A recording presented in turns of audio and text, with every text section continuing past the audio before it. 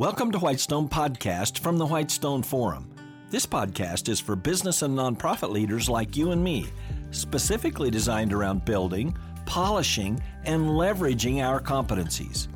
Each episode will provide a lens through which ever-growing citizens of God's kingdom can think about very effectively impacting every one of their organizations. For Whitestone Podcast, I'm Kevin Miller. The story of Daniel in the Old Testament is particularly relevant and instructive for us as modern-day Christians. The reason why? Because Daniel's story is much like that of all Christians, in reality and in potential. And that's surely no accident. In this series, we're looking at the highly instructive commonalities of Daniel's life in God to our lives in Christ. This is the seventh in that series. So let's recap the first six. The first Daniel relevancy was time and place.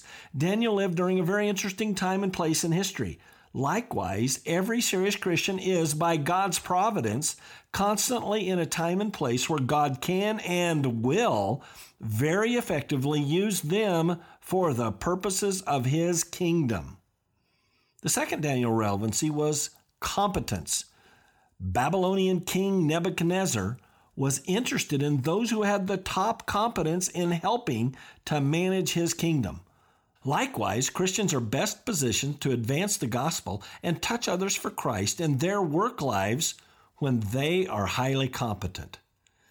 The third Daniel relevancy focused on the lifetime ambassador. Daniel served Nebuchadnezzar and successor pagan kingdoms competently in very unique ways. But Daniel never stopped being a part of God's core economy. He was a lifetime ambassador for God in a foreign kingdom, no matter his life season. The fourth Daniel relevancy was relentlessly faithful dailiness, which applies to every role we hold as believers. Specifically, that applies to management of a team at work, year in and year out. The fifth Daniel relevancy was building bankable trust. Our personal character and our consistent performance over a long period of time in a variety of key roles works to make our complete package bankable and therefore transferable to upcoming opportunities. The sixth relevancy of Daniel was his response to calamities. We live in a time with a newly fresh acquaintance with the calamities, and every one of Daniel's responses to several calamities, whether personal or relating to his high-end vocational service, or both, were amazingly perceptive and effective. Now, to the seventh relevancy of Daniel, his unavoidable enemies and conflicts. Well now, the reality of unavoidable enemies and conflicts is happening a lot today, too. The world is full of strife and conflict, not just nation against nations, but group against group and person against person. And contrary to what we may like to believe, some of that strife is getting to be very unavoidable. Let's be real. It's very rare that governance and politics is about competence, wonderful results, and universal applause. No, in nations and in organizations, governance and politics is often about covetousness and power and gain and self-righteousness and all of that nastiness at the expense of truth, civility, and of course, opponents. And that's why stories in the book of Daniel are so instructive.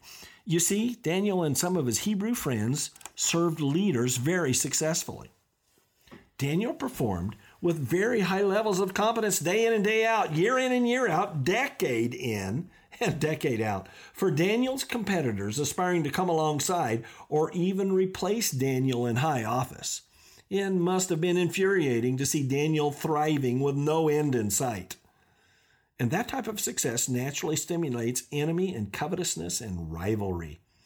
Yes, it's just human nature to be envious and to covet and to be competitive, then and now. Those all too human responses were inflicted on Daniel and the Hebrew boys.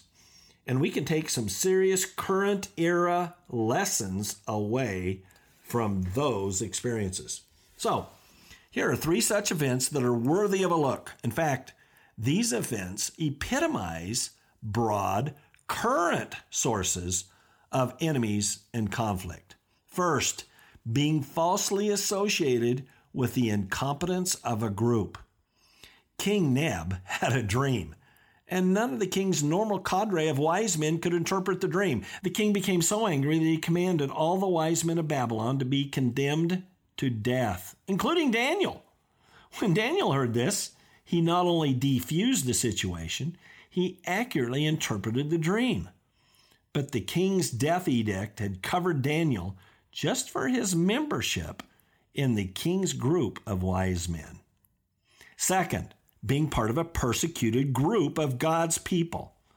When King Neb created a golden image for all to worship, the Jews' enemies maliciously accused the Jews of not following the king. You know the story. Consistently taking a stand for God, 3 Hebrew boys were thrown into the fiery furnace, but God protected them completely. Even today, we can have enemies and experience persecution for simply following strong after God, as Jesus himself promised. Third, being competent and holding high position. You know this story too. A successor king, Darius, planned to put Daniel in power over his kingdom. So, ambitious high officials conspired against Daniel with their chosen path to condemn Daniel, being his devout, highly predictable following after God. Those high officials deceived Darius into condemning Daniel to death in the lion's den. But of course, Daniel was protected, and the tables were completely turned on Daniel's enemies.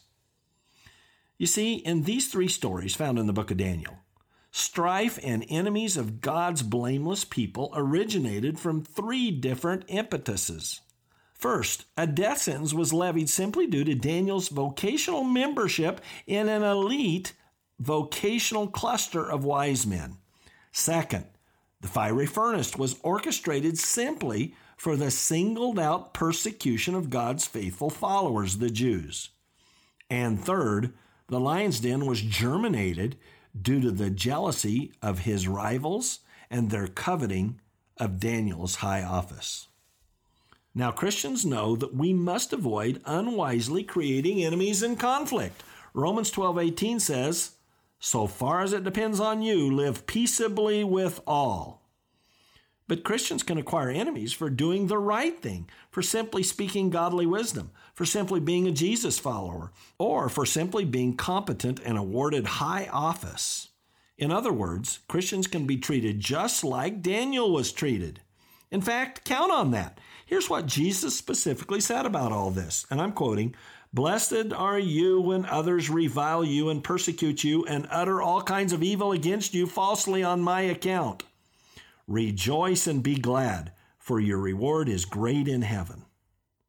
Wow, did you get that? The more Christians work on Jesus' account, the more blameless and accomplished a believer is, then our expectation from Jesus himself is our reviling and persecution by enemies. How about the apostles, like Peter and Paul, for example? They too experienced unavoidable enemies and conflicts.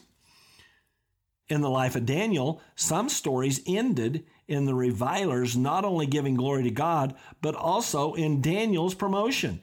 Daniel 2:48 tells us that very quickly, Daniel went from being under King Neb's death sentence to receiving gifts and high honors and being ruler of the whole province of Babylon. Such an amazing migration can happen to you and me too. But even if it doesn't, Jesus assures us of our reward in heaven. You see, God is working all this reviling and persecution together for good. Remember, he says that our reward is in heaven. But the short-term pain can still be very real. But again, what was Jesus' command to us? Rejoice now when reviling and persecution falsely happen. So, are you living out a Daniel type of circumstance? with unavoidable enemies and conflicts? Then rejoice now in your personal injustice. Thank you for listening to Whitestone Podcast. Visit our website, whitestone.org, for more real-world equipping. There you'll find uncommon video teachings, application and action questions for this podcast episode, and more. Also, check out our unique downloadable resources for group meetups.